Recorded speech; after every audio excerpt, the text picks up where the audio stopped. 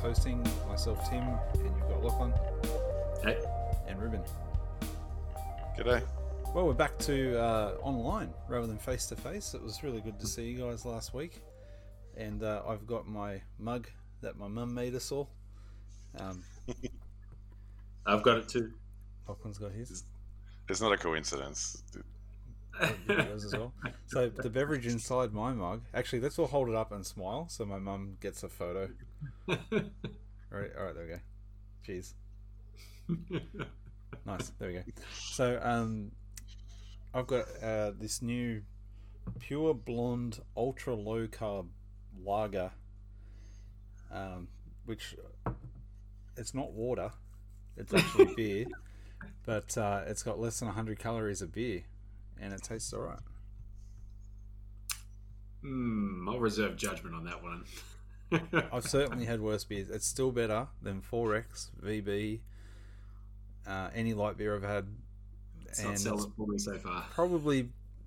Oh, look, it's a low bar. Is that what you're saying? Yeah. Exactly. It'll do. It's adequate. That would be. There's the word. Adequate. It is adequate. I actually don't hate. I don't hate VB. It's just, I like VB it's on about, tap. It's about context, you know. It's the right time, right place, you know. So if you're sitting on a beer crate with a wife basher on in the Druitt, then it's the right place to drink that beer. Is that what you're saying? That's a singlet for someone elsewhere in the world. Oh yeah, wife basher is a blue singlet. Yeah, we should probably point that out. Made out of cotton. Yeah, there's some Australian slang for you. Anyway, speaking of clothing, what have you got on there, Lachlan?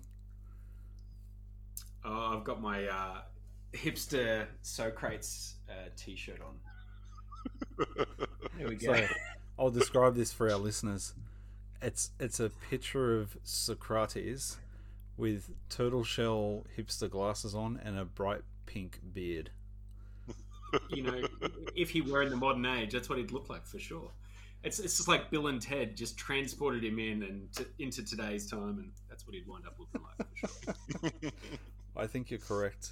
Yeah. How about you reckon he'd wear Crocs? He'd wear Crocs, wouldn't he? Oh, for sure he'd wear Crocs. Not a man bun. And a man bun. Yes. And what's in your cup of choice tonight, Lachlan? Mate, I'm actually sampling your fine gin that you'd gifted to us in the last episode. Oh. It is delicious. It's good. It's a very, very nice gin. I like the mix of botanicals. It's rather tasty. Very good. I'm happy. I'm not a gin connoisseur. I was told by others who were there who do like gin that it was exceptionally good. So I was like, okay. Yeah, it's got a similar kind of profile to another one that I like called The Botanist, which is it's a pretty fancy gin. So it's got, markings of a good one there. I like it. Very good. And how about you, Ruben? What is in your cup? Yeah, I'm drinking the same, and it's good. Definitely good. And the price was right. Well, I'm glad you approve. Too funny. Oh, that's brilliant. Okay, well, let's get into it. Tonight, we hopefully will conclude Chapter 9, which means one to go. Woo. So, almost there. Stay on target. So, let's begin with a summary of The Tyrant. Who wants to take us through that? I think you had 2 passages to read, Lachlan. Is that right? Yeah. Well, so we pretty much covered off The Tyrant in a lot of detail last week. There was a smidge more that we could have talked about in this episode, but really it's kind of rehashing a lot of similar stuff. So there's just a quick paragraph that kind of rolls it all together. So I'll go with that. He who is the real tyrant, whatever men may think, is the real slave, and is obliged to practice the greatest adulation and civility, and to be the flatterer of the vilest of mankind. He has desires which he is utterly unable to satisfy, and has more wants than anyone, and is truly poor, if you know how to inspect the whole soul of him. All his life long he is beset with fear and full of convulsions and distractions, even as the state which he resembles and surely the resemblance holds. Very true, he said. Moreover, as we were saying before, he grows worse from having power. He becomes and is of necessity more jealous, more faithless, more unjust, more friendless, more impious than he was at first. He is the purveyor and cherisher of every sort of vice, and the consequence is that he is supremely miserable, and that he makes everybody else as miserable as himself. No man of any sense will dispute your words. So that just kind of wraps up with a neat little bow. So the longer he goes on, the more miserable he gets. He's going to make everyone else miserable. He's unjust, horrible, and I suppose the key takeaway there is that he's a slave to it. So you can note that one for, that's really the key to what they're talking about here, is that, where's his freedom? So if you compare this model to aristocracy, which is, I think, what Tim sort of finished with at the end of last episode, we're talking about the level of happiness, and aristocracy was sort of held up as the happiest, and tyranny as the most unhappiest. And so this is why. So, essentially, even if you're the leader of the, you are the tyrannical leader, you're a slave to it as well. Yeah, I think that, like, a simple way to put it that I boiled it down to is basically that in a state, the tyrant becomes a slave to the people around him because he has to rely on them to maintain power.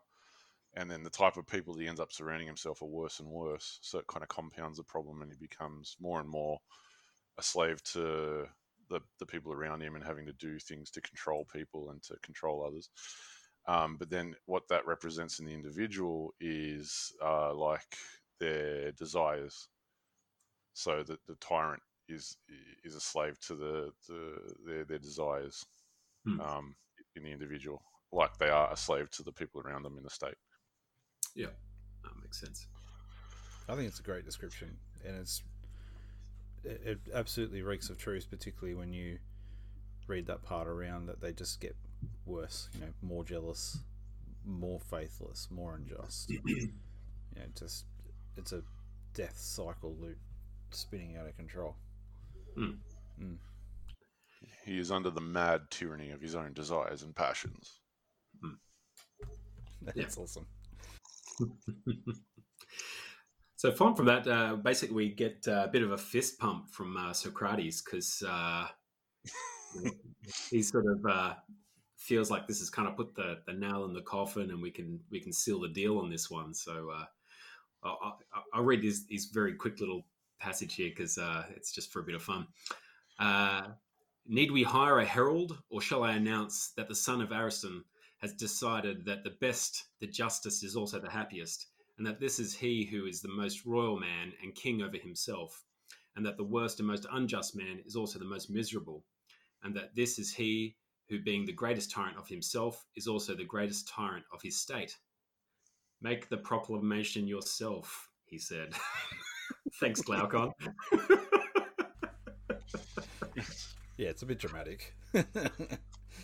I'm giving Socrates a dry read from Glaucon. I mean, it may have been a little bit more full of praise, but I just read that and I had to chuckle. Well, I do like that he throws in that judgment remains true whether their true character are known to men and gods or not.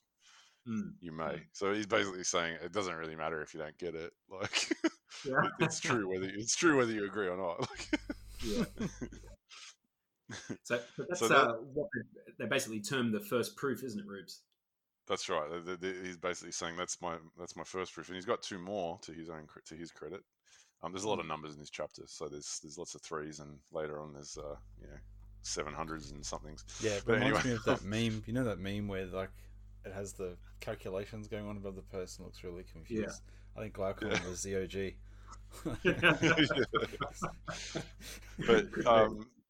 But you're right, yeah. So this is their first proof is basically saying the tyrant is not free, and the Aristotle, the king the king in Socrates' state is free, and in the same sense that the people that live in that state are free, whereas the people that live in a tyrant state is free. So basically, if you're not free, you can't be happy. Is kind of the implication there, I think. Well, it's but within boundaries, obviously, because the aristocracy has quite a lot of boundaries, and when you go to democracy, there's ultimate freedom, but not ultimate happiness. Yeah. So freedom within limits, I think, is Well, yeah, I also think that his idea of freedom is the freedom to do what is best, like what you're designed to do, kind of thing. Sort of like that whole going way back to the start, where he's like, oh, you do one thing and you do it well, and that's the best thing you can do. It's the freedom to do that, not the freedom to do whatever you want. Which is kind of probably, when you say freedom to people these days, it's probably the way they think of it, isn't it? Well, yeah, I was thinking about that, just saying like there's a lot of talk on the interwebs about how Australia's sort of lost its freedom because of all the lockdowns and everything we're having. And I'm not saying that I know the answers to this, but it's interesting that you see like the commentary from America is very much so they're taking away all their freedoms, whereas when you see the commentary from England, they don't say freedoms, they just say it's removing some civil liberties. Like the flavour of the description of what's happening here changes depending on which country is commentating on it. Oh, right. America is much more like bigger on just if any rules are a problem. Any government is a problem. It should be small government. They shouldn't impose on you in any way. Whereas the English commentary seems to be more around, no, it's okay for the government to impose on you, but what Australia is surrendering is some of those civil liberties, like the freedom of movement and that sort of stuff. So they just describe it differently. So that makes me think about that a bit, because I think the Americans, you could say, is more fitting that democratic description of absolute freedom and being able to do whatever the hell they want. Like if I want to own, like Tiger King, if I want to own a tiger, then I should be able to own a tiger. But the UK, they don't think that. There's not people over there buying tigers. Do you get what I'm alluding to? Yeah, I understand what you're saying, like that sort of different categorization of freedom. Yeah. I guess like the thing with the US too is, it is the land of the free, and so that's like a cornerstone of their culture, and it's not a cornerstone of the British culture. So that's probably why it's just got a different lens on it. Well, we're also the land of the convicts, and and the reason that this place got settled in the first place was because the English knew there would be no resistance. So it's like the laziest people came and settled here, and then they threw all the criminals here. So it's certainly not born out of a desire for freedom. Well, it's also probably too because the Britain was under an aristocratic rule for a long time, and so that's a different sort of power structure to what the US or Australia has sort of had, really. I think there's also implicit in it like a very fundamentally different approach to what freedom is. Like I think I would say the Americans seem to see freedom as an ideal, almost more in the Platonic sense, in that it's something that is good in itself, something that's above government. Whereas I kind of feel like in Australia and the UK, freedom is more a function of the government. So the government is what sets the boundaries and allows this and allows that. Whereas I think in America, they would say, no, we appeal to something above and beyond government. Whereas I almost think implicitly these days, people think in places like Australia or Britain, they kind of think, well, what is the highest power? And they sort of just go, oh yeah, the government's the highest power.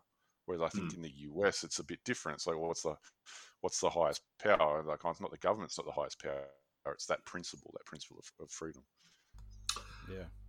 Yeah. Then there's that sort of whole piece about, like we the people. And I think the US sort of talks a lot around, the people of that country being that country, if you know what I mean. I'm not sure if it executes on that sort of wavelength, but I think that's what that sort of essence of freedom though is as well, because it's personal freedom as well as freedom of that country. And Yeah. Yeah, interesting stuff. Very. So, should we look at the second set of proof that Socrates is sort of offering on the plate for us here? Yeah, I think so. Yeah. All right, so I'll read that little introduction bit. It says, the second proof is derived from the nature of the soul, seeing that the individual soul, like the state, has been divided by us into three principles. The division may, I think, furnish a new demonstration.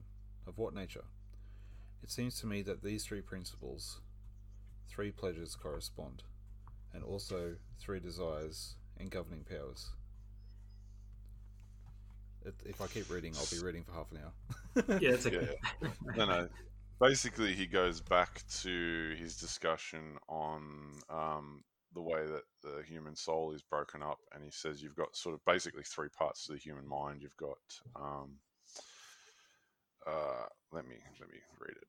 I made notes because I knew I wouldn't remember. I've got it handy if you want. Oh, so you've got your mind, the mind which seeks knowledge and wisdom, and you've got spirit which seeks honor, and you've got the body which seeks gain and profit. So, I mean, those are my words. So, I apologise for any equivocation that might be occurring, but the idea is being the mind is satisfied by knowledge and wisdom, and then the spirit is satisfied by honor and success, and then the body is satisfied by food, drink, sex, that sort of stuff. That's it. Okay. And it sort of in a way fits in with his categorization of different levels of knowledge as well.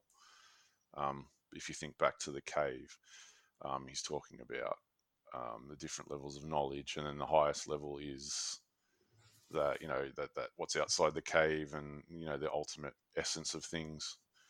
And then down from that you've got and then at the very bottom you've got the people that are just looking at shadows on the walls, and they're more interested in particulars or material things. Yeah. And I think like the thing he's getting on to now is like what when you're looking at the soul, that you may have one of those attributes that's going to sort of rule over the others or prevail, and that the principle will be different for different men. So obviously you've got some people who are going to be more focused on the gain, others who are focused on the honor, and others who are going to be focused on the wisdom. Yeah, that's right. And he asked the question, well, how are you going to know which one's the best? Because each individual who's ruled by that particular part of his nature is going to tell you that they get the most happiness out of that thing. Yep. So how do you know which one is going to give the greatest level of happiness, which is ultimately what he's trying to decide. So he's got some interesting little arguments as to why it has to be knowledge and truth. That's right. Drum roll. So, headline: Newsflash. I quite like. Philosopher says philosophy is best. Yeah, yeah, basically. But I think they're quite elegant little arguments. I'm a bit of a fan. I thought they were pretty good. Yeah, they weren't too bad actually. I have to say. I think he thought them out well. Yeah. So he starts out by saying, "Well, he starts sort of talking about bodily pleasure." I hope I'm not shooting too far ahead. Let me know. And he's like, well, he talks about pleasure and pain, and he says that you can sort of only relate pleasure to pain, sort of thing. Like a lot of people just compare the one to the other. So kind of the idea that pleasure is just the absence of pain. So if you're really sick, then you get pleasure out of feeling healthy. Or if you're hungry, you get pleasure out of eating. So he's kind of pointing to like these different levels of pleasure. I think as he's sort of jumping onto the third challenge. I have gone too far ahead. Yeah. Yeah. I'll wind it back. Yeah, that's cool. I think where he's talking about the, I suppose like the philosopher essentially coming up on top. I think what he was trying to say is that more or less like the person who seeks honor as their principal sort of argument, hasn't sort of attained the higher thinking to be able to recognize that they would be missing something from putting honor above knowledge, because they've never attained true knowledge. So that how could they possibly know what they're missing out on, basically? That's right. Whereas the philosopher who loves knowledge is necessarily going to have enjoyed gain, like physical gain. They're going to know what it's like to eat. They're going to know what it's like to earn money, to attain things.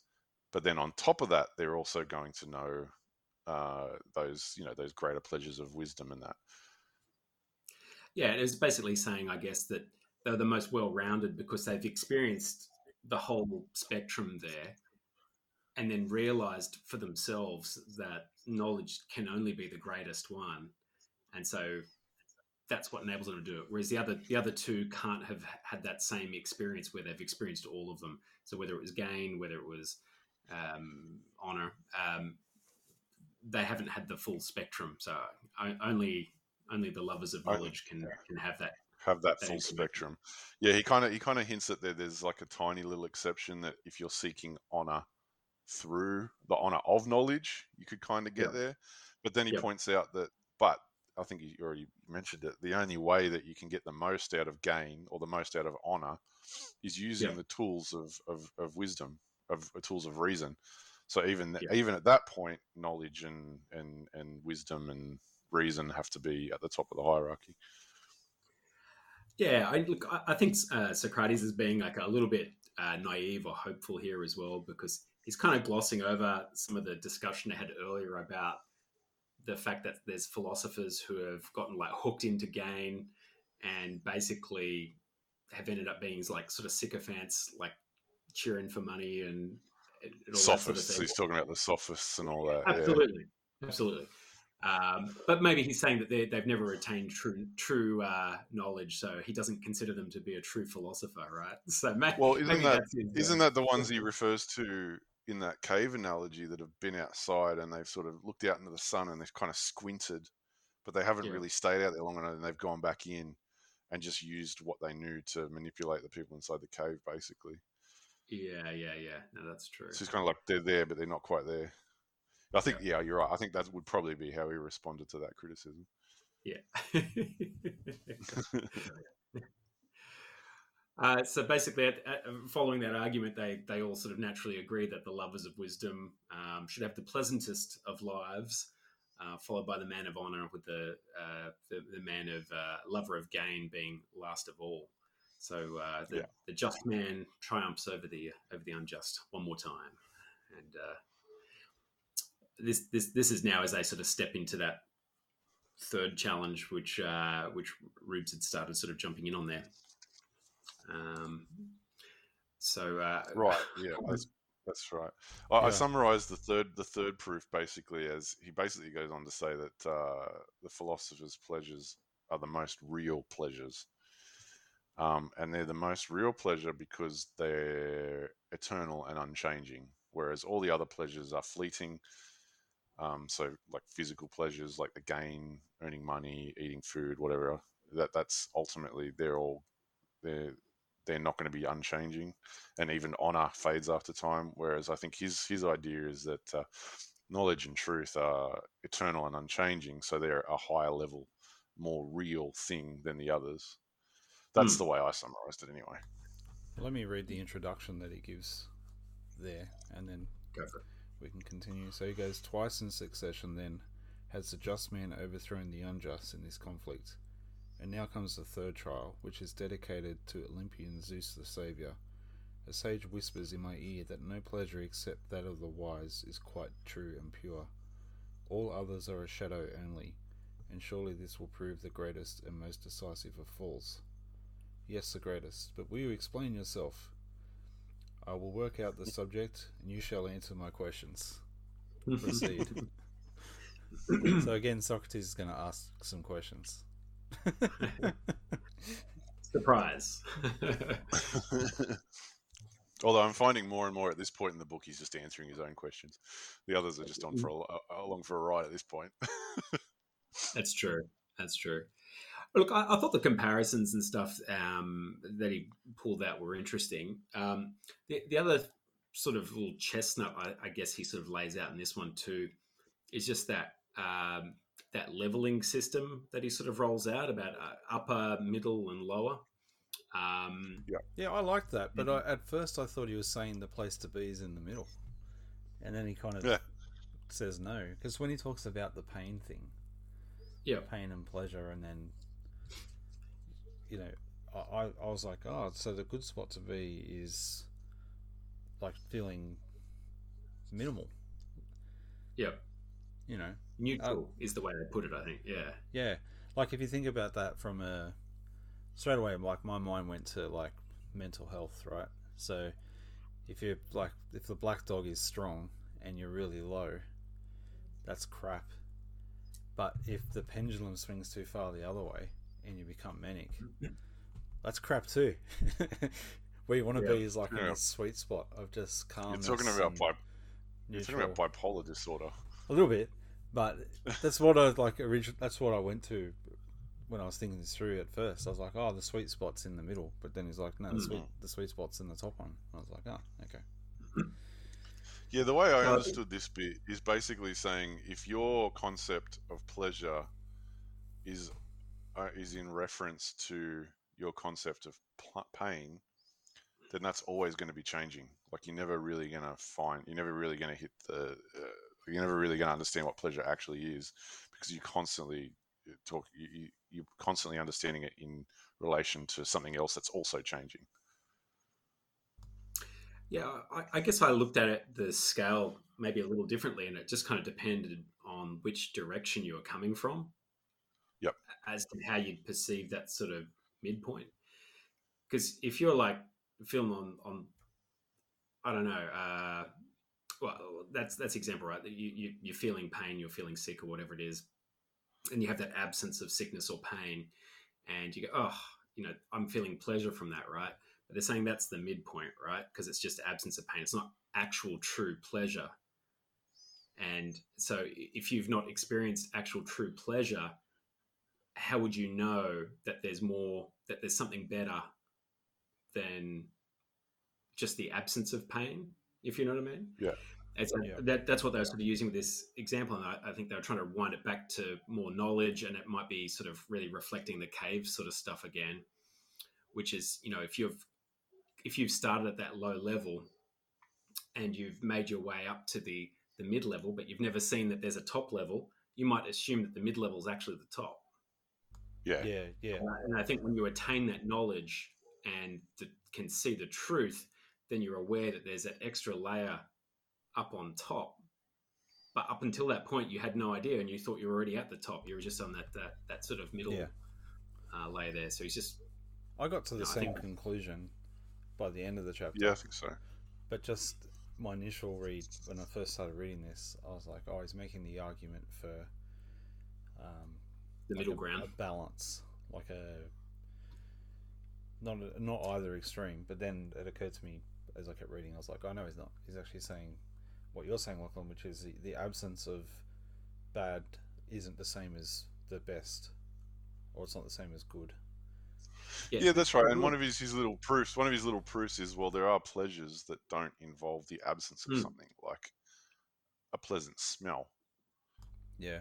That just exists as a pleasure in itself, but it doesn't exist in relation to the absence of something.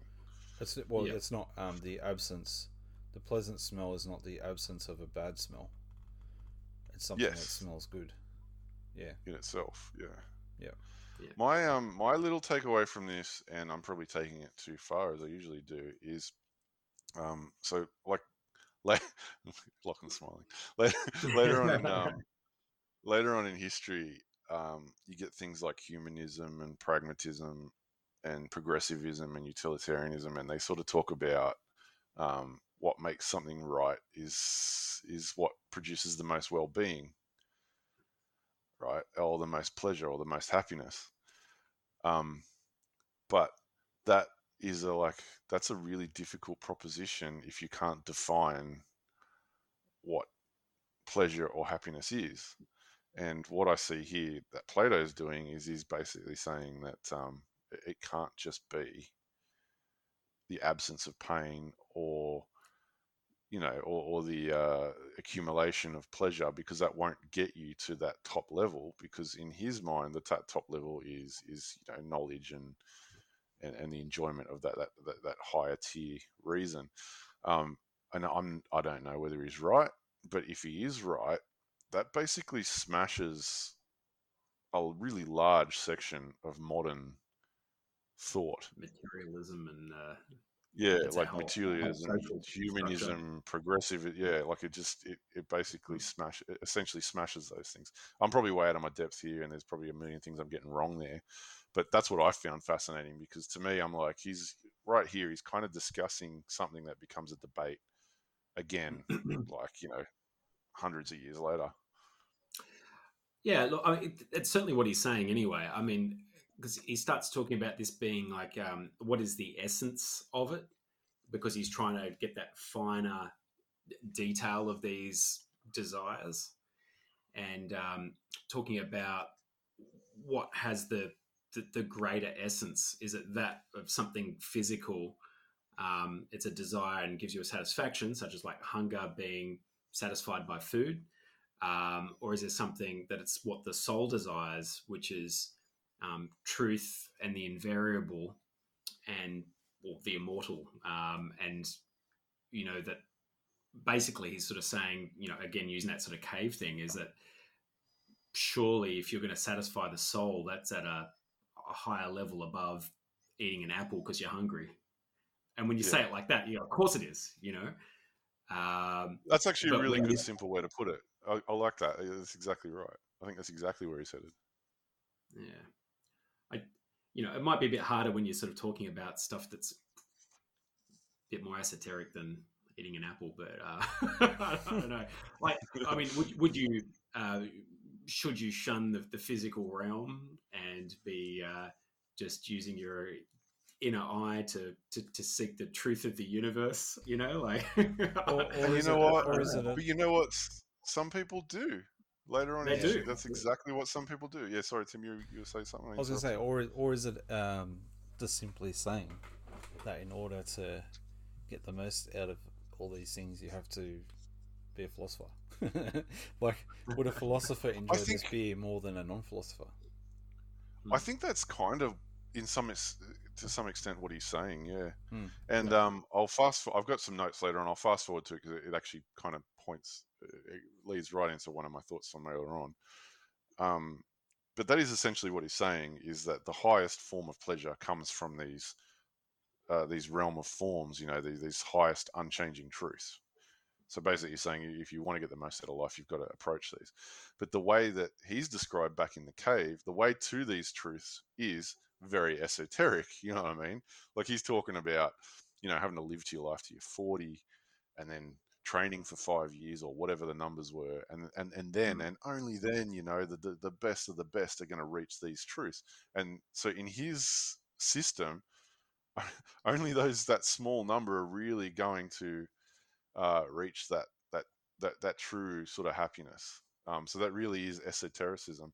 And my thought, what I thought about with that is, if you fast forward to Christianity, is it perhaps the case that Christianity takes some of those ideas, those pure ideas, and spreads it to the layman without all of that baggage?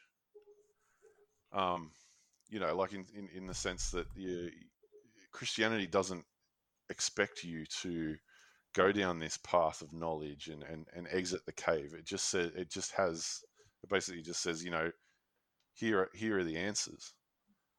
These are the things that you need to focus on. It's almost like a cheat, it's kind of like a cheat or a shortcut. That's dependent on someone actually agreeing with what Christianity says. But if Christianity were true, is it kind of a way of basically circumventing that whole Platonic system and saying, no, here are the things that are good within itself, and we are giving you those things, and you don't need to go through this process. I don't know about that. It's only that I think. Look, it might well be. I might agree with you that it's perhaps a cheat sheet. It's going to point you in the right direction. but I think it's still incumbent upon you sort of having a journey to get some realization of it. And that it's, just having the answers doesn't make it true for you. And I think you have to have... You still got to go through that journey. Yeah, to gain that understanding. Yeah, no, I think you're right. Yeah, I'm not suggesting that someone should listen to any system of thought and just accept it wholesale and just say, yeah, that is the truth. I just mean, I look at like Plato and Socrates' system, and I'm just like, it doesn't sit well with me. And this is not an argument from reason; this is an argument from emotion. But it doesn't. The idea that it doesn't sit well with me. This idea that the only people that are really going to get that highest level of happiness are the ones that, in his mind, sit there and contemplate this realm of forms, this higher level of existence, and they're the only ones that are really going to get it. And everyone else is just living this like lower level of existence. But I think I get what you're saying. So it's a issue about accessibility. So Christianity's argument is that the gospel is for everybody, and that essentially God sends the Holy Spirit to do that work for you, whereas the philosopher route is you have to do the work and you have to get there through your own intellect. Is that the distinction that you're trying to draw? In a very simple sort of sense, because Christianity is described as a gift, grace. It's described as a gift rather than something that you, rather than something that you earn through, years of, deprivation and study. But having said that, I'm not suggesting that if you're going to be a Christian, it doesn't mean you don't work at it. I just mean in contrast to kind of what Plato's describing. But would there be, how can I say this without being too offensive? Is there like an IQ barrier for the philosophy path compared to the path of the Christian? Is that what you're getting at as well? I didn't think of that, but yeah, that's pretty much kind of what Plato's saying, isn't it? Particularly when you go rewind when he's talking about the gold and the silver and the bronze, and he's like, the bronze are just the tradies, and the gold are the the best of the best, the guardians that show promise, kind of thing. Yeah. The fish that Socrates rejects are what makes Socrates' philosophies the best. Is that what you're saying? There's your episode title. Oh, yeah. Philosophy is tuna. Tuna to your ears.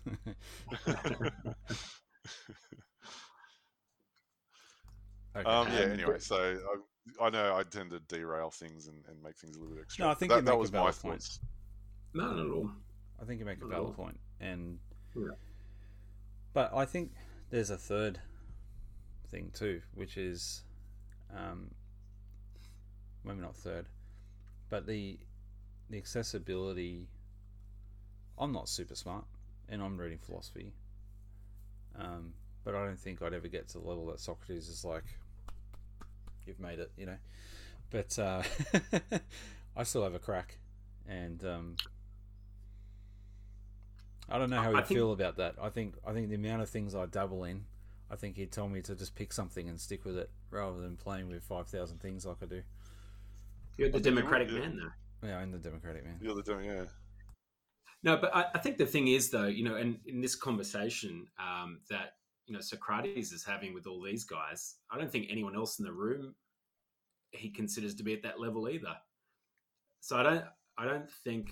Yeah, great. I think like maybe what Rubes is sort of saying is true, that it is a bit elitist. I don't think it's necessarily endeavoring to be, but I think he's just saying it takes hard graft to sort of get there, and unless you're willing to sacrifice the first 35 years of your life, you're out. Yeah, that's kind of it. To be fair, though, that's true of like martial arts. It's true of different sports. To be a master of something. Correct. Yeah, that's true. I think in our age of, like in a democratic nation and in our age of technical advancement, I think being a jack of all trades is actually what's in demand these days. as opposed to the specialist. That's my opinion. Interesting. There's somewhat of a long passage at the end of that section, but it does kind of wrap things up kind of neatly. If you want me to have a crack at it, I'm happy to. I'll flick it over to zooming just on your head for a minute. Sure. Go. Oh, you're right. Sorry. What? I was just going to pop away for a second while you do that. Not that I don't respect you. I just. You have to grab something. Okay. All right. We'll go. Those then who know not wisdom and virtue, and are always busy with gluttony and sensuality, go down and up again as far as the mean, and in this region they move at random throughout life, but they never pass into the true upper world. Thither they neither look, nor do they ever find their way.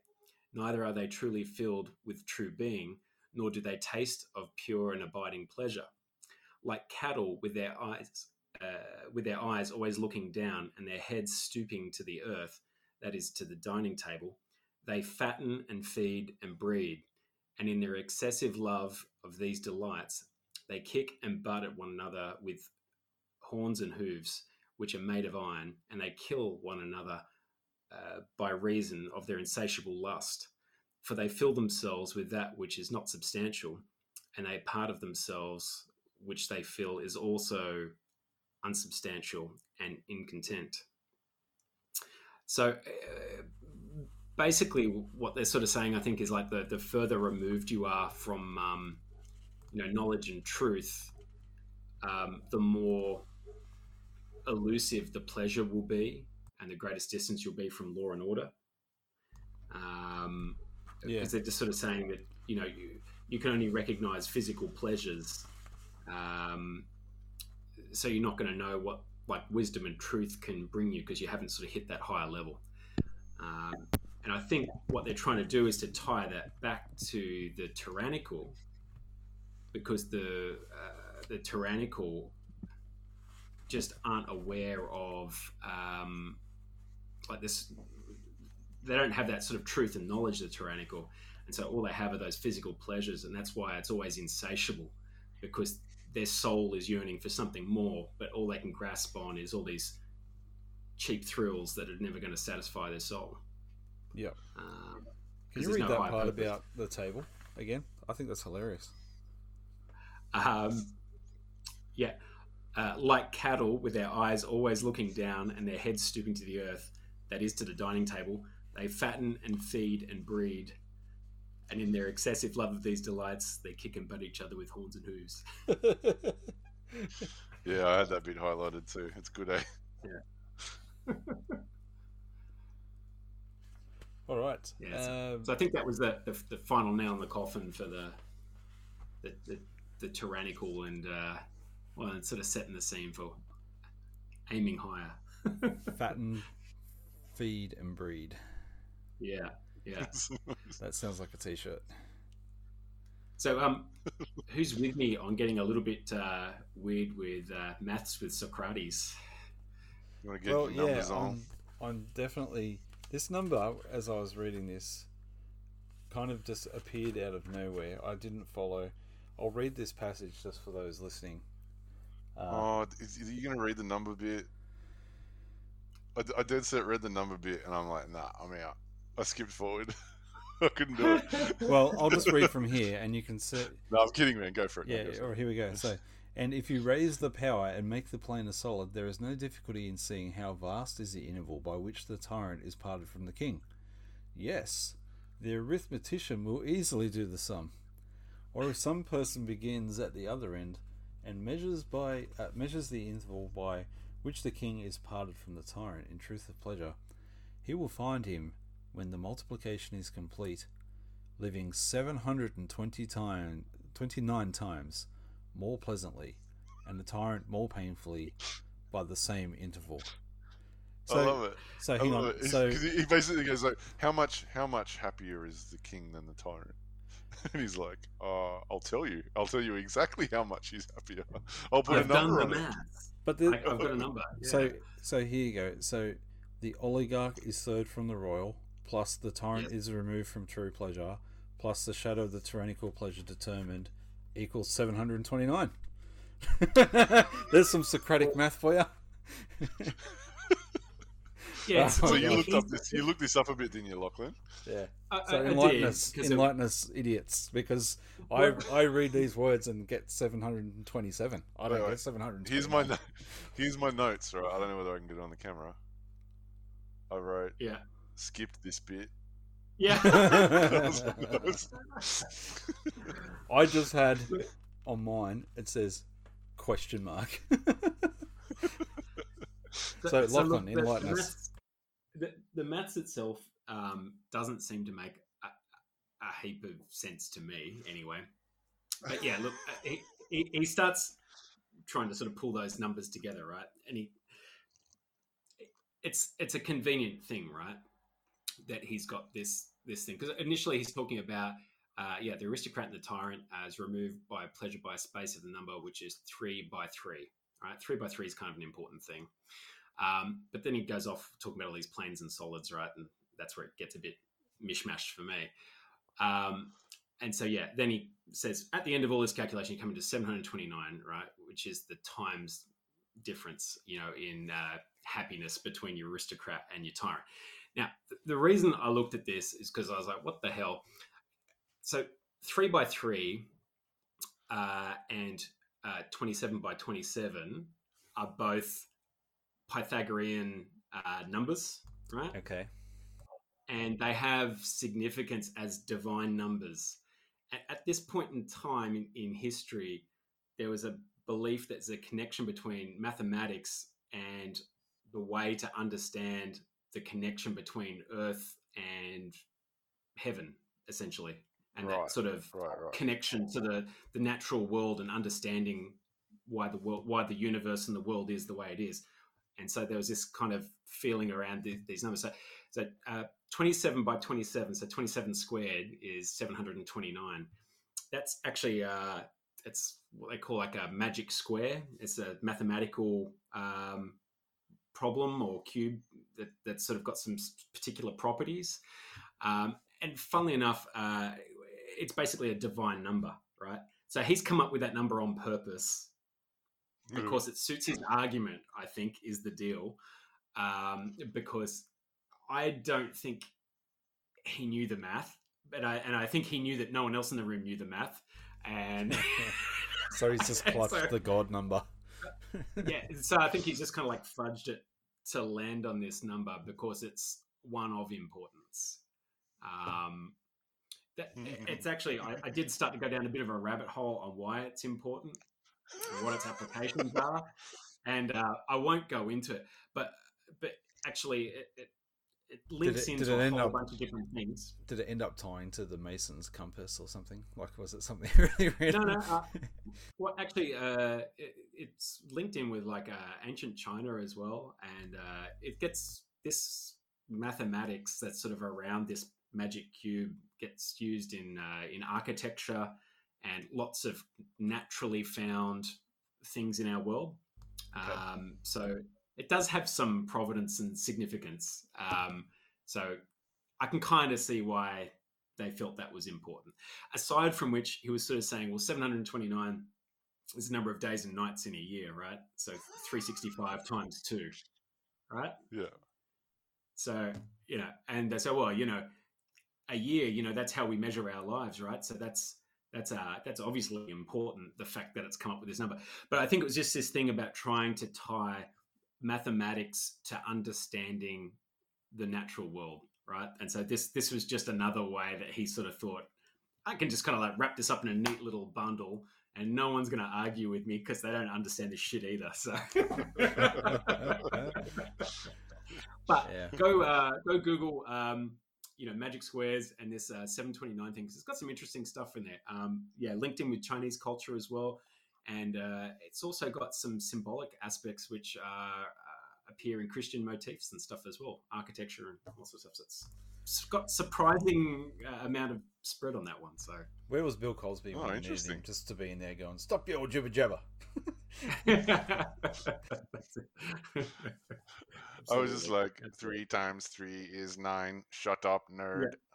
Yeah. Well, because you see, 3 by 3 is a magic square as well, right? So this is all like math nerd fun stuff. So go forth and nerd out is the final thing. But in any case, all he's trying to demonstrate the fact is that there is a huge gap between the happiness of the aristocrat and the tyrannical leader, and 729 times. It's that's he just kept saying it's big, like. I just love that I just love that he whacked a number on it. So it's like totally. It's just like it's so absurd. Like, how much happier am I than you?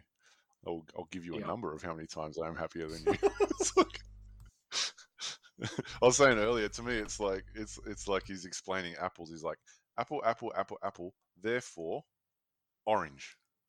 I'm just like, like, surely there's some kind of category mistake here. Absolutely. No, I'm glad that we all agree that was hilarious, that part. Yeah. Well, okay, so let's move on. Yeah. So I will read this part.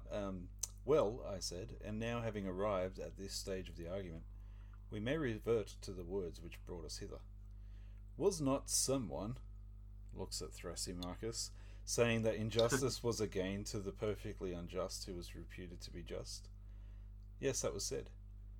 Now then, having determined the power and quality of justice and injustice, let us have a little conversation with him. What shall we say to him? Looking at Thrasymachus. No, I keep putting that in there. Let us make an image of the soul, that he may have his own words presented before his eyes. So this is where they start shooting down the original claim. Yeah.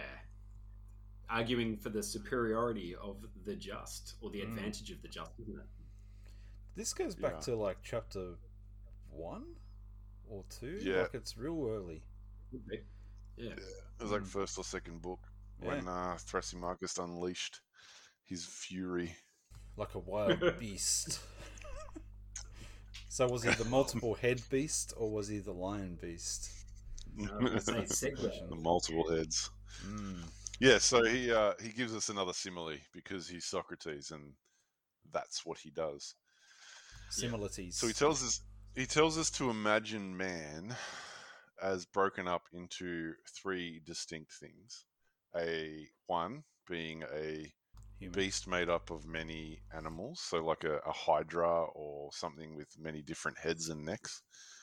And then 2, 2, a lion, and then 3, a man. And he basically says that you've got to think of man as being a man, and then he has those 3 parts inside him. I think what he's saying is the Hydra type creature is a person's base material desires, hunger, thirst, sex, that sort of stuff. The lion is the spirit, so the desire for honor. And then the man itself is reason and knowledge. I think that's kind of what he's getting at. I would agree. And anyone else want to have a crack at how he uses that to pummel Thrasymachus? Well, I think he talks about if you only,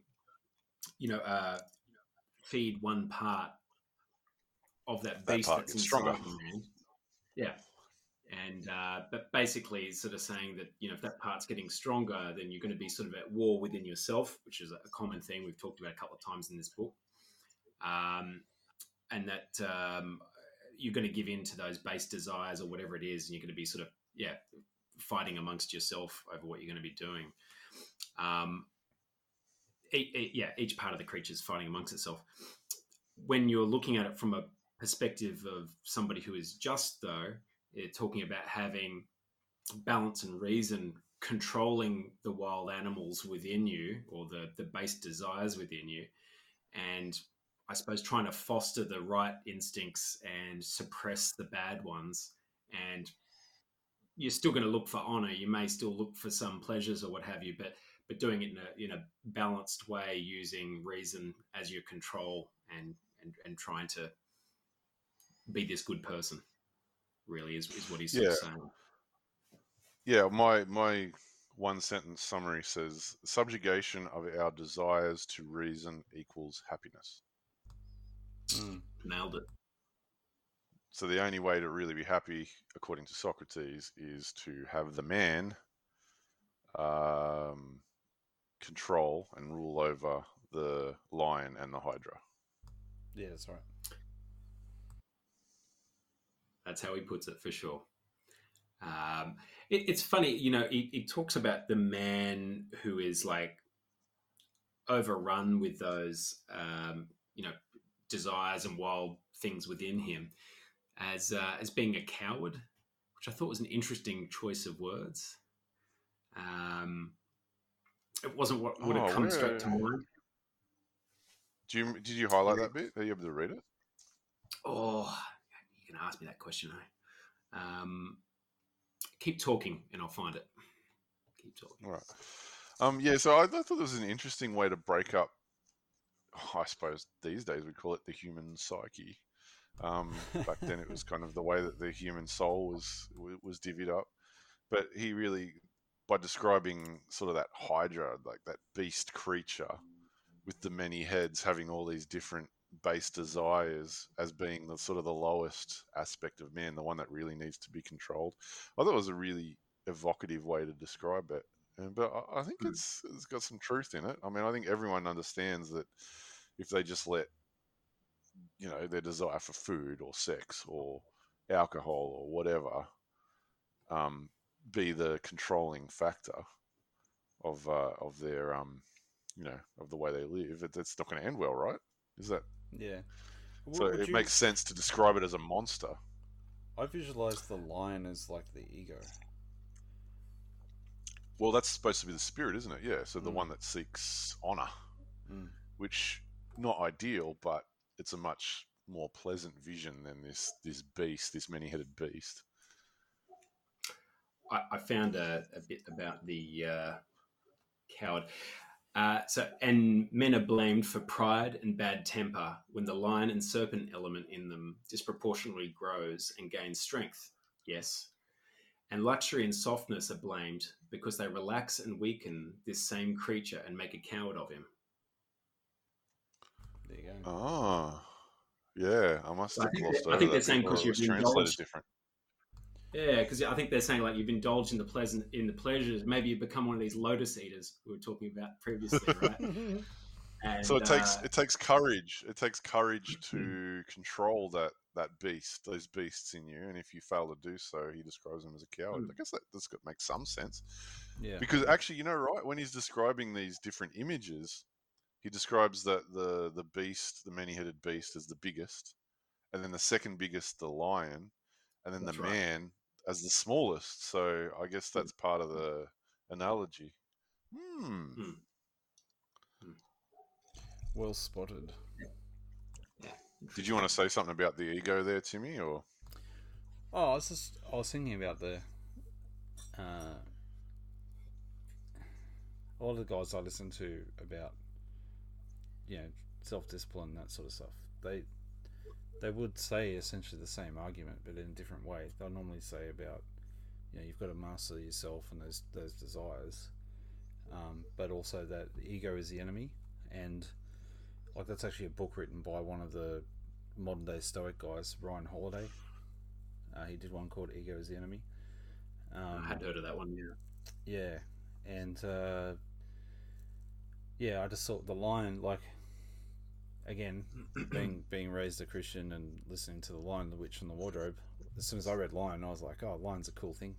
That represents a good part of the human spirit.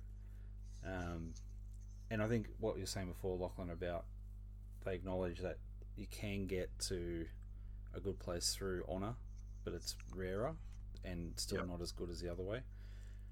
I don't know, like when I think of honour, I think honour is a good thing, but I think honour can still be problematic if it's attached to the ego, as in like it's my honor, as opposed to being. I think you can be honorable to a higher principle, or you can have honor about like honoring yourself, which is ego. I'm guessing. When they were talking about lovers of honor originally, there was a few other sort of descriptors there which would have the ego influence. So they said that it is to do with ruling, conquering, and getting fame and ambition. Yeah. So there's certainly an element of ego in amongst that as well. And look, obviously, people are a spectrum, right? They're not a one thing or a that thing. So you're going to have some people who would absolutely live with honor in the way that you're thinking, and you'd have others that are really sort of seeking power through honor, power and influence and stuff like that. So, if you ever well, get I suppose chance... also in the way that Plato is describing it, is sometimes the man would tame the beast, and sometimes maybe not so much on different occasions. It's like it's like you described it as a spectrum, but I think of it as having to play out over time. If you ever get a chance, have a look at. There's 2 interviews that Joe Rogan did with Mike Tyson. The first one is a couple of years ago, before he decided to come back and fight, and then the second one was when he was getting fit and ready to fight again. And you just see this total change in his presence in the room. And then there was another time where Rogan talked about it afterwards, which was like when he made his new studio, he wanted a bigger desk because of Mike Tyson. Because just didn't want to be that close. No, because when Tyson was in there and he was training up to fight, Rogan was like he'd turned his ego back on, and just having that that beast ignited inside made him like feel very dangerous. And there's heaps of memes that people are showing. Like there's this part where Tyson says something that Rogan found funny, and he started laughing, and then Tyson goes, "It's not funny," and Rogan like immediately, like a little kid in trouble, just goes like, "Oh," and like because it's like, "Oh crap, I don't want to annoy Mike Tyson," It's pretty funny, but that's what I was thinking of a bit. Is just that that's a good example of someone who, like, I actually think Mike Tyson's in a pretty good headspace right now, but when he's training to fight, man, there's a wild thing in there. Yeah, there's a wild thing there for sure. Well, I think having what was it, biting the guy's ear off in a bout. I'm pretty sure there's a bit of wild animal in there. Yeah. Well, he's known as a brawler, right? He wasn't about finesse. He'd just get in and smash her. Yeah. All right, cool. So they sort of wrap that argument up with a little thing. And so from every point of view, whether of pleasure, honor, or advantage, the approver of justice is right and speaks the truth, and the disapprover is wrong and false and ignorant. Yes, from every point of view, agrees Glaucon, which is a moot point at this point, as Rubes points out. They're just there for the ride now. Yeah. Yeah, and he goes on to say, and there's 2 ways to look at this. You could say it's a little bit condescending, or you could say he's being charitable. But he goes on to say, so let us talk to the people that think this way, and there's things they don't understand. So let's discuss it with them and have them start to understand, which is kind of what he just did to everyone in the room. Yeah, absolutely. Let us use gentle reason with him, I think, is something that was in our version. So he does this by using a hypothetical question, really, wasn't it? It's which I boiled down to is, would you sell your kids for profit? Yeah. So he goes, "Come now and let us gently reason with the unjust, who is not intentionally in error. Sweet sir, we will say to him, what think you of things esteemed noble and ignoble? Is not the noble that which subjects the beast to the man, or rather to the god in man, and the ignoble that which subjects the man to the beast?" He can hardly avoid saying yes, can he now? Not if he has any regard for my opinion. But if he agrees so far, we may ask him to answer another question, and this is where it's up to Lachlan.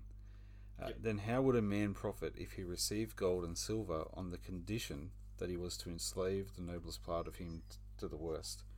Who can imagine that a man who sold his son or daughter into slavery for money, especially if he sold them into the hands of fierce and evil men, would be the gainer, however large might be the sum which he received? And will anyone say that he is not a miserable caitiff who remorselessly sells his own divine being to that which is most godless and detestable? Eriphyle took the necklace as the price of her husband's life, but he is taking a bribe in order to compass a worse ruin. Yes, said Glaucon, far worse. I will answer for him. I think he's right. I think he's right, provided the person who is asked that question accepts that the lust for honor and gain are of a lower value than what Socrates is valuing. Like, if you accept his premise about the way that the man is made up with the Hydra and the lion and the man and reason being the man, then you have to say yes. I think if you wanted to disagree with him, you would have to say, well, you're wrong about the way that, you know, the human soul is structured, so to speak. Yep. Yeah. I mean, like, they put it in a way that you couldn't argue with him, could you? I'd be fine with that, right? Yeah, I'd sell my children. Yeah, that's right. To answer that question in the other direction, you would have to say, you'd basically have to say, well, you know, children's lives are not important, and money is important, and you know, there's no negative impact of selling your own children. It's like, it's a pretty hard ask, isn't it? Yeah, absolutely. Yeah, it's you're going to come off a monster. No, any way you try and answer that one. So it reminds me of, like, I listened to over the years, listened to a couple of like debates and arguments over, you know, what is objective morality and things like that. And for some reason, when you want to talk about objective reality, the one example that keeps coming up is, we can all agree that it's wrong to torture babies for fun. And it's like, yes, we can. That's a really extreme example. good grief. Is it like who's actually said no? I'm alright with that. Like, has that happened? I don't know. Only psychopaths. Oh god. Well, we're almost at the end of the chapter. Yeah. From memory, there's just one more little bit. Purpose of law is kind of what pretty comes substantive. up next, I think. Yeah. How are we going for time? Did you want to quickly chat about that, or? If we do, we'll skip the pub. So I reckon we do and skip the pub, and then we've only got one chapter to go. Hey, let's do it. Let's do it. All right. So he goes on and talks about. He winds back then to his society. There's a good little conclusion on that, by the way.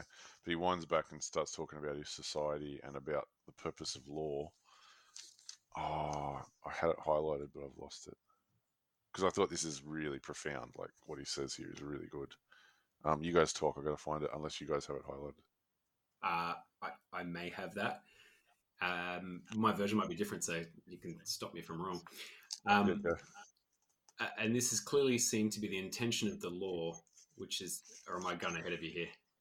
No, that's the bit I was looking for. Yep, which is the ally of the whole city, and is seen also in the authority which we exercise over children, and the refusal to let them be free until we have established them a principle analog to the constitution of the state, and by cultivation of this higher element have set up in their hearts a guardian and ruler like our own, and when this is done, they may go their ways.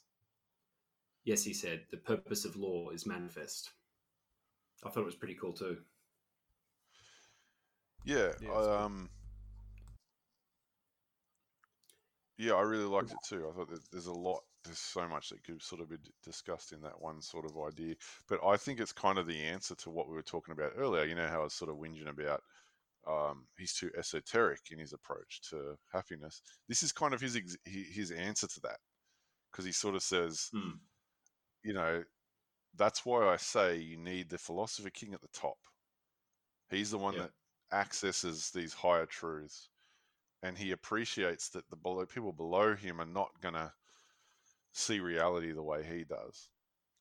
And Yeah. that's where law comes in, because the law, that reference to children, the law is what you do to channel people or funnel them into that better way of living.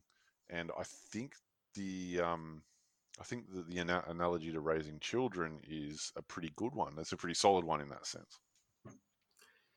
Yeah, I mean, it circles back to, like, if you really were talking about like the children of their hypothetical state, in the way that they want to educate them and build that guardianship within them. But in this example, they're sort of talking about, I guess, people who can't control themselves and their desires and will run wild in society if they aren't sort of restrained. And so it's like, look, we know you can't help yourself, so we're going to help you, and the laws are here to help you and direct you and put your energies sort of where they need to go. That sounds a bit like the Catholic Church. What do you think about that? I didn't think of the Catholic Church. I thought of speeding. No, seriously. Like if everyone was smart enough and responsible enough and understood physics enough, you wouldn't need speed limits. Sure. Because everyone would be like, I know I can take that corner at 60, and I know I can do it safely. Oh, it's wet. I know I have to back it off to 45 or whatever. If everyone had that knowledge, that higher level of reason that Plato's talking about, you wouldn't need traffic laws. But the fact is, people don't have that level of knowledge. Yeah. And people get distracted and so on and so forth. So we need that consistency. We need those laws. That's the simple way I thought of it. Sorry, Catholic Church. What are you talking about there?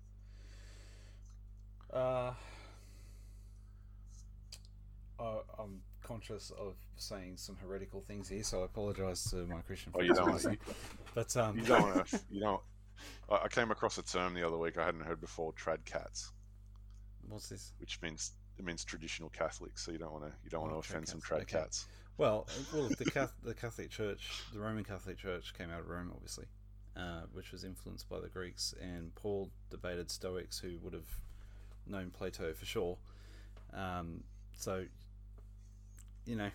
maybe they borrowed some of these ideas a little bit. But could you say that there's at least a similarity in the what you're just saying, Ruben, around the problem with the philosophical model is you need to be smart, and so Socrates is now coming up with this model of, well, this is the purpose of government, is to govern those who aren't smart enough with the few that are. Is that the same model that the Catholic Church set up, with having like the head of the church, then the teachers of the church, and then the church followers? Do you see the parallel? I do. Yeah, you're talking about authority. Yeah. So they put authority into the hands of the what you would hope to be the highest level. So, like, I guess in the Catholic Church, if you were to draw a direct parallel to Plato's system, the philosopher king is the Pope. Correct. That's what I'm saying. Yeah. And the Pope's never young. It's someone who's experienced. They have to have had a very stable, disciplined, uncontroversial life. They need to have. I think that's a very, very, very, very interesting observation. There's probably about 1,000,001 things that people would hate about it, but I think that's very astute.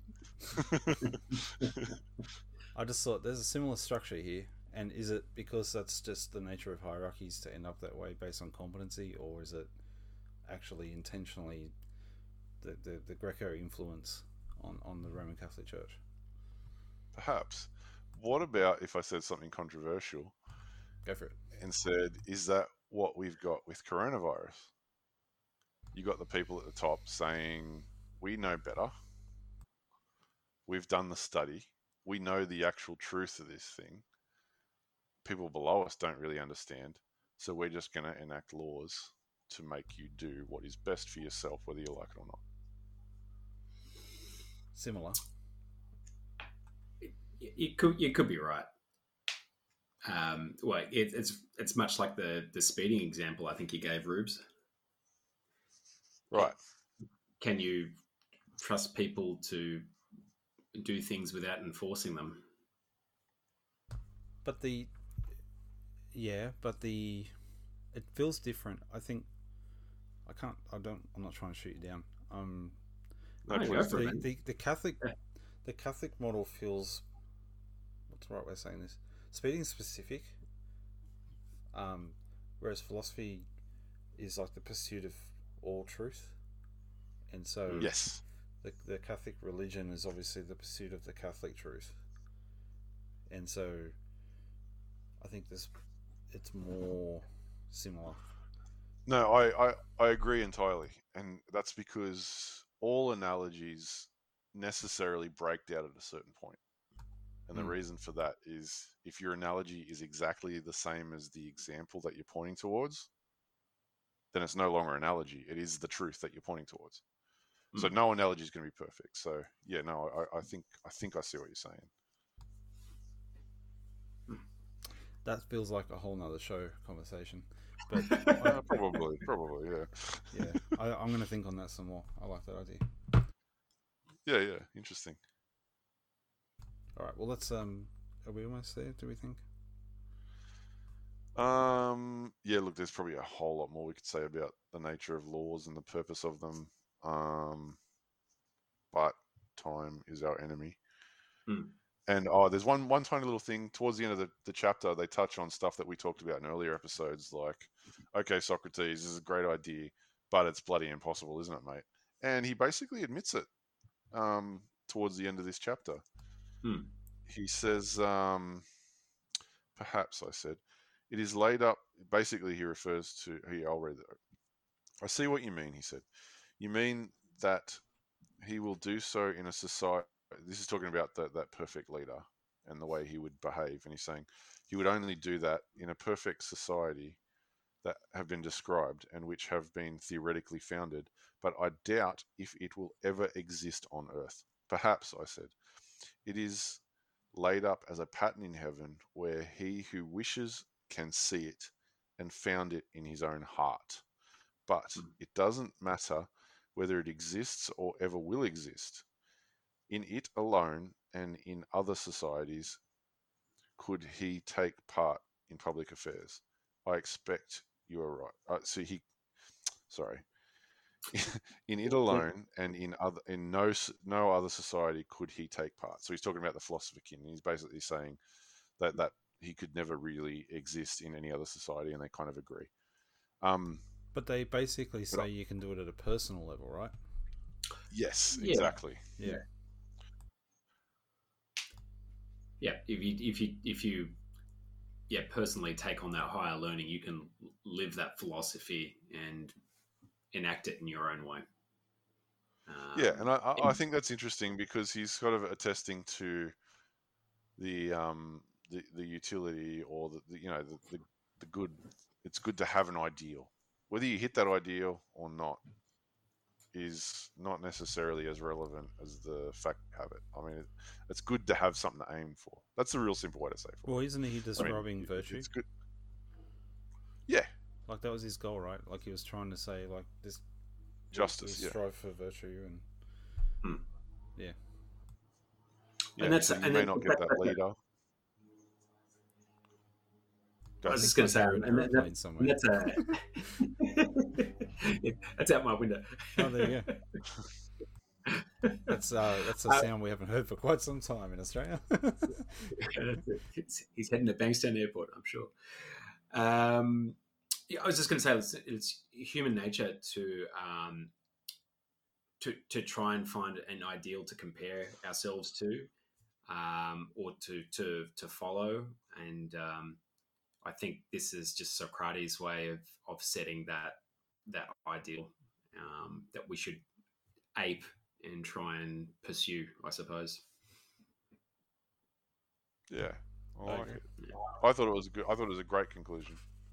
I was kind of blown away at how they managed to tie in together all these things that they've been talking about over 9 books, and they really felt like they tied it up. And apparently, there's another chapter, so I don't know what's in it, but I felt like this is a good ending. If they ended the book right here, I would not have been disappointed. Well, they're going to keep going as Socrates does. Yeah. Imagine if George R. R. Martin wrote Socrates. Oh my goodness. Anyway, hopefully it ends better than that did. And better than the Star Wars movies as well. So we'll find out. On a super quick side note, I'm a big Dark Souls fan. I love the Bandai Namco games. I just so addicted to them, and there's a new one coming out called Elden Ring, and I was super pumped for it until I watched the story trailer today, and it said in association with George R. R. Martin, and I'm like, yeah, it's been ruined. I'll still play it. Well, sure. maybe it'll be just like Game of Thrones, where the game never actually ends properly, and when it does end, it just disappoints you. Because you died and lost all your loot. It's just a red wedding over and over again. Well, that's kind of how Dark Souls is anyway, isn't it? Right? It's like yeah. it is soul destroying to play. It reminds me of the Sega Mega Drive days, and I love retro games, but yeah, you wouldn't go back to it. Save points are great. All right, well that's good. So we'll be back next week to hopefully make a dent on chapter 10, which is the last one. Looking at my book, let's commit to it. Let's finish this thing before the end of the year. One more chapter. Oh, it's a big ask. Even if we have to butcher it. No. Let's do it justice. That's the theme, right? Do it justice. If you're going to read one book, you read that one book and you read it right. There's 25 pages to go. But based on our current run rate, that's another month. Not joking. No. Well, yeah. Look, I'm looking forward to getting towards the tail of this book, and I think once we're done, we'll need to do like a revision summary episode of like what were the key learnings from each chapter and our overall thoughts and that sort of stuff. So I think we'll have to set a timer and go 5 minutes a chapter. This is what we learned. This is what we learned. This is what we learned. And that'll take us to 50 minutes, and then my notes are not that good. Our overall summary after that. Well, you might have to re-listen to the show. Yeah, which would be funny. I think it's longer than reading the book. 20 episodes deep. It's certainly not what I expected it to be doing this show, but I'm enjoying it, so it's good. And to those listening, we hope you're enjoying it too. And remember, the Republic wasn't built in a day, and neither middle-aged men. And neither is working through this book. And thanks for joining us, and we'll catch you next time. Bye. Yeah, good convo, fellas. That was good fun.